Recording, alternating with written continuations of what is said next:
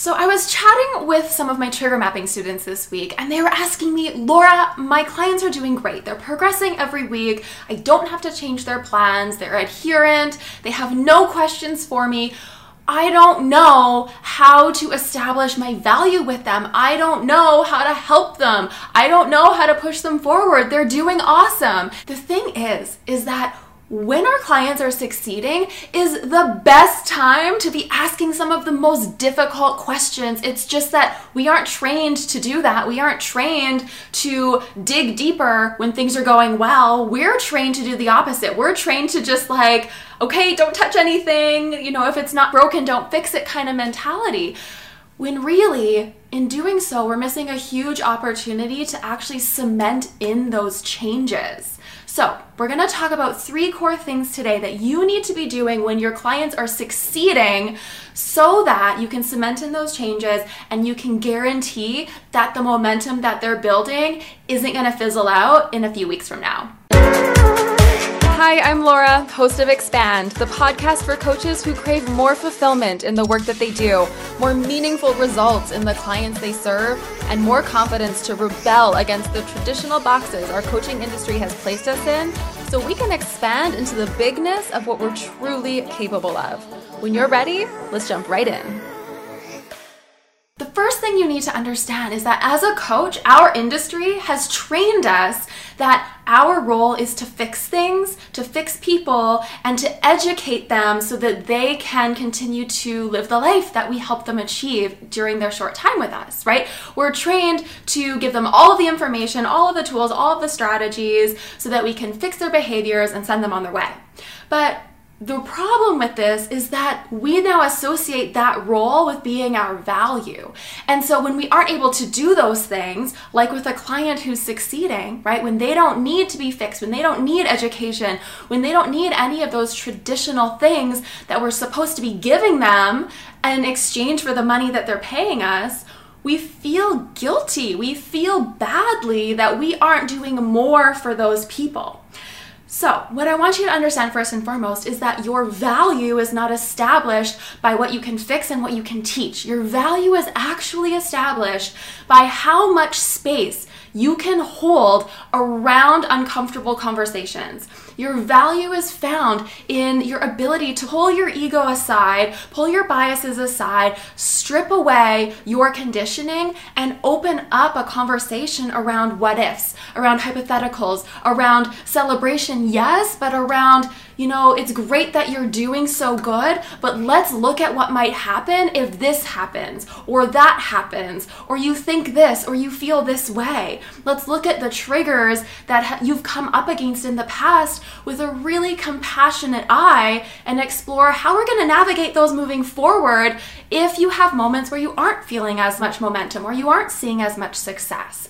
Your value is not based only on fixing things or people. It's not found only in educating people. It's found in your ability to let that sort of operate in the background, but carry them through this process by shining lights on the dark corners that they're used to ignoring. It's normal to feel like we're not doing enough in these scenarios. So, in these cases, what I want you to start to do, like I was just exploring with you, is to start asking them about very specific scenarios that they've explored with you previously, maybe in their intake, maybe they've come up against them during your time together so far, and position them as hypotheticals so that you can explore what are you going to do when these things happen again? How are you going to feel? How are you going to respond this time? And start to visualize those scenarios, because here's the thing. Just because they're seeing some momentum doesn't mean those patterns are gone, right? Just because they're focused right now doesn't mean they're not going to hit a hiccup or a roadblock in the future.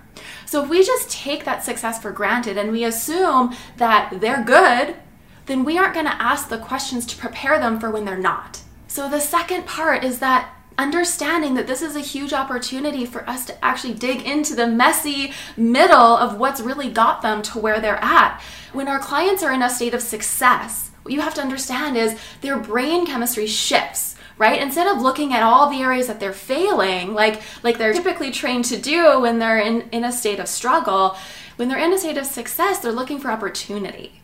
right? They're hopeful. They're happy with themselves. They can see the light at the end of the tunnel, right? So because they're in this state, if we can take them from that place and go, okay, talk to me more about what brought you to this place. Talk to me more about the patterns that you've seen happen in the past. Have you ever experienced a time before where you were successful and then you ended up backsliding into old habits? What happened? Could that happen this time, right? What are the things that you're doing right now that feel sort of temporary for you? Let's look at that. Because if it feels temporary, even though it's working right now, we got to shine a light on that so that we can explore why that feels temporary and how, when you're in this powerful state of success, we can make small tweaks and it won't cause turbulence in your progress because you're in this place where we can shift and adjust things in a really empowering way. The third piece to this is understanding that in doing so, in this exploratory process, what you're really doing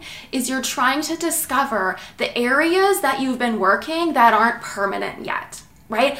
It's not true that a habit takes, 14 days or 90 days or whatever to firm up, to be cemented in as a new behavior change, as something that's not going to just disappear next week. That's not necessarily true. What is true is when our clients attach new meaning and new value to their new way of doing things, and more so than their old way, they adopt that new pattern as the new dominant pattern with time, with practice, with rehearsal. So in order to figure out, is this truly more meaningful to them than their previous pattern, we have to ask them about it.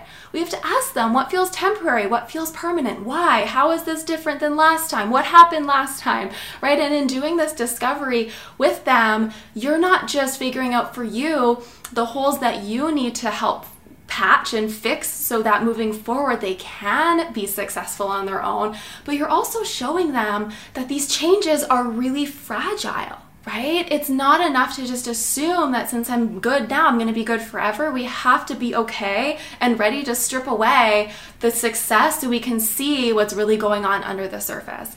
This is how you establish value with a client who's succeeding. This is how you guide your people through their journey, whether success or failure is what you're facing together as a team. This is how you pull your clients onto your team time and time again, no matter what's going on in their journey, so that they fully buy into you and your process. It's not about fixing them. It's not about teaching them. It's about shining light in the dark corners. It's about holding uncomfortable space open for us to look at the things they would rather not look at. And it's about working together to figure out what needs to be stripped away and what needs to be implemented so that we can continue to take steps forward towards a stronger, more cemented version of the life they want to be living. Thank you so much for listening in. If you enjoyed what you heard and you want more, I'd love if you'd subscribe to my show wherever you get your podcasts. Good karma points for also leaving a review while you're at it. And lastly, if you're looking to dive even deeper, you'll find a ton of free workshops, mini trainings, and the details on my mentorship program, Trigger Mapping, over at laurapobrin.com. See you next time.